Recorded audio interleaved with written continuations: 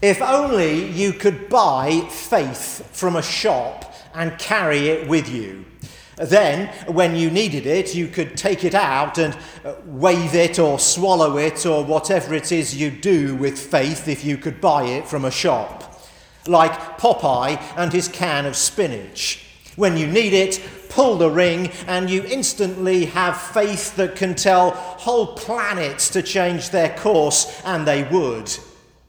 Wouldn't it be good at those rare moments when you get it right in the Christian life, if we could bottle those moments and maybe put them in an aerosol, and then when we need it, we could just take it out and spray it?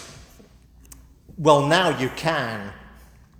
Liquid trust.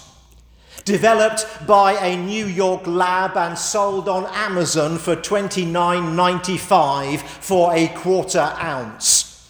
Liquid Trust is an odorless spray that promises to give you, well, liquid trust.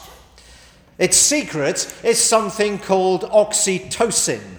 That is the hormone that the human body produces that is associated with trust and social bonding, and is not to be confused with OxyContin, the opioid. According to its manufacturers, Liquid Trust, quote, helps build trust between friends and family members, promotes social bonding, and enhances positive emotions in social interactions. It can also reduce stress and alleviate anxiety. And it seems to work. The University of Zurich asked 128 volunteers to play an investment game in which they were asked to trust their money to anonymous managers. Half of the investors were given a nasal form of oxytocin, and of them, half chose to make the investment. But of those who used a placebo, only a quarter invested. I'm convinced. Someone should do a study on whether it increases trust in God. Wouldn't that be interesting? I'd buy it. $30 is a small price to pay for the peace that comes from knowing God is on your case and loves you. Incidentally, I did the math, and at $30 a quarter ounce, Liquid Trust costs over $15,000 a gallon. It's hard to trust when the liquid you're floating on is crowned with 8-foot waves, when the wind is angry and the sky is vengeful. "Teacher, don't you care if we drown?" shouted the disciples in today's gospel lesson. This had not been in their plans that evening when they snuck off to the sanctuary of their boat. It had been a long and tiring day. Jesus had been in demand.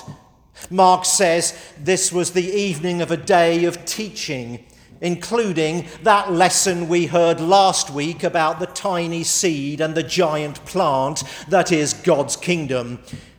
They'd seen that plant grow that day. Matthew tells us that Jesus had been healing as well as teaching. The kingdom of God had come to some people. Jesus was surely drained. He needed that boat trip away from the crowds. Imagine the soft afternoon sun disappearing into the blue lake, the temperature now tolerable after the grueling heat of the day. It's a postcard. The weather is lovely, wish you were here. And Jesus was here, sleeping in the stern. Yet not everyone on board was ready to rest.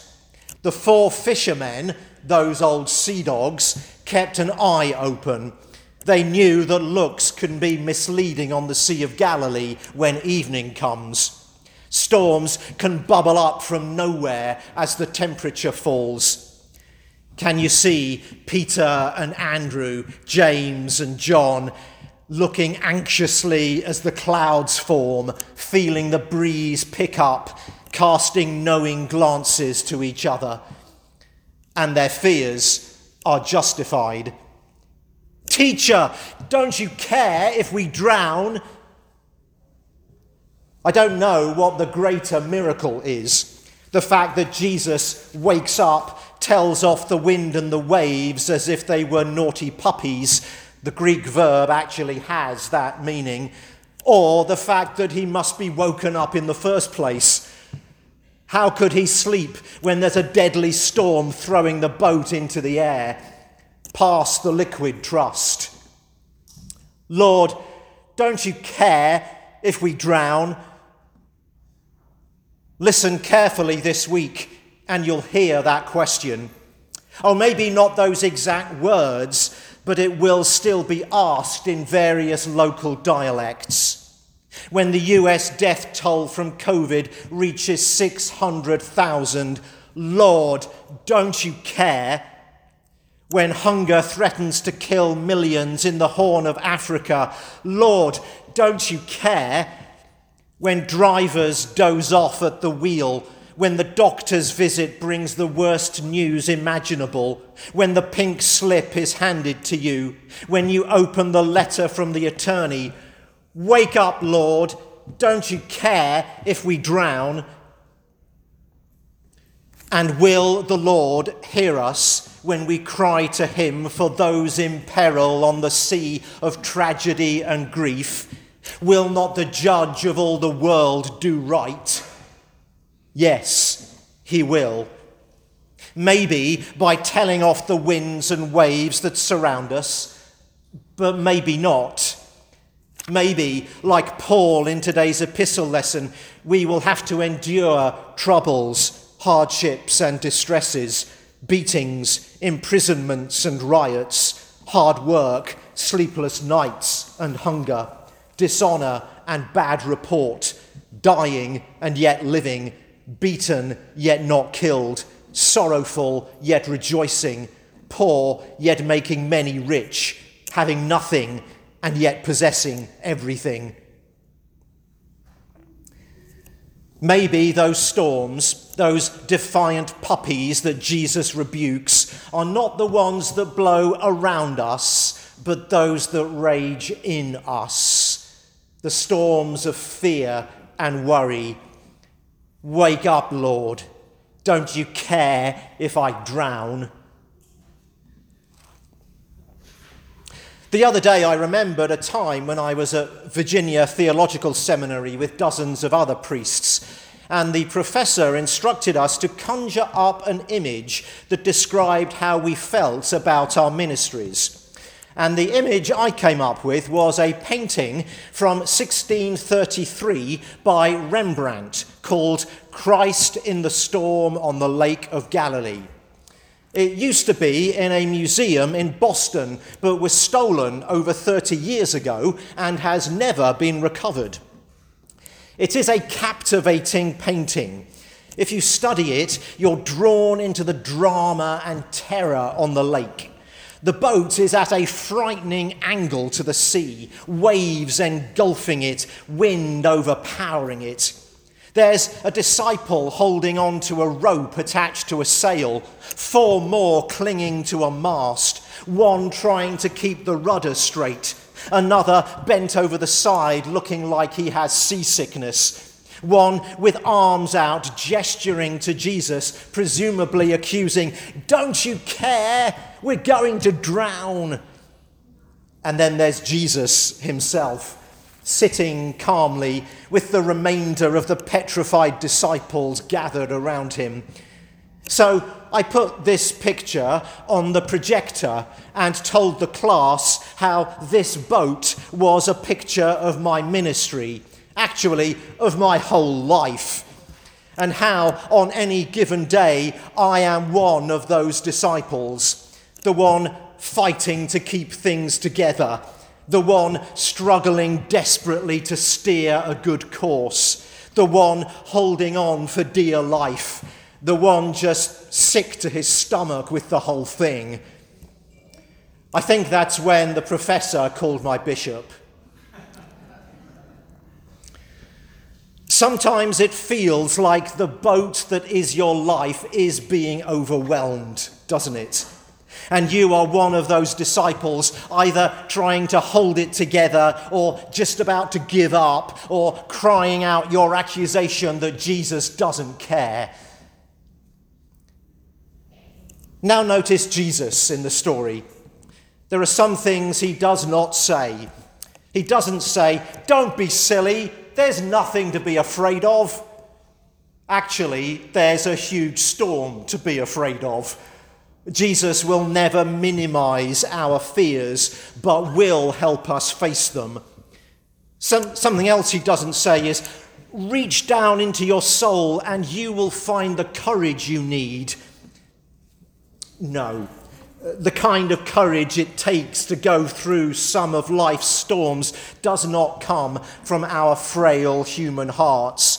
The courage that overcomes the tempests comes from God, and we find it when we reach the end of our ropes. It's when our resources are used up that we find God's resources. There's one final detail in this story that I want to finish with. It's the opening sentence. That day, when evening came, Jesus said to his disciples, "Let us go over to the other side." So what's the big deal with that? Well, the big deal is what's on the other side. Jesus and the 12 are on the west shore, the Jewish shore. Across the lake was the land of the Gerasenes, Gentile territory. Here be dragons. Now, I'm not usually into fanciful interpretations of Scripture, but there's a time for everything under the sun, and today is the time for me to do some speculative biblical interpretation. I just wonder, the 13 were on this journey away from the familiar place where they were popular and welcome, where they were among their own people. They had to pass through a horrifying storm, a transition of terror, and on into a strange land full of unknown people. You see where I'm going with this? I wonder if this may not be God whispering into our hearts the invitation to embrace the unfamiliar, to welcome the stranger, to open our hearts to the alien, to notice our common humanity in the other, whatever that other happens to be. 16 months ago, we left the familiar, set sail through a storm. We're now emerging. We see land. We know that God does care if we drown. Moving from the security of one's own land and people to the uncertainty of the other truly can be a storm. The fear of reaching out, the fear of celebrating our equality with people we don't understand, the fear of discovering that we are just like them. That fear can be paralyzing. What's on the other side of your lake? Where do you need to go this week? What fearsome body of water must you cross? And who lives on the other side? Whose hand do you need to take in friendship? Who needs to hear your apology or your words of acceptance? Don't let your storm of fear stop you. Ask Jesus to still the puppies in your heart. Take out the liquid trust and spray it all over. You're going to need it. Hear the word of the Lord. Let's go over to the other side. It's daunting, scary. You fear overwhelm. But hear these words. Not let's try to go over to the other side. Not let's see if we can make it to the other side before the storm starts. No, let's go. That's all. Just do it and we'll get there. Amen.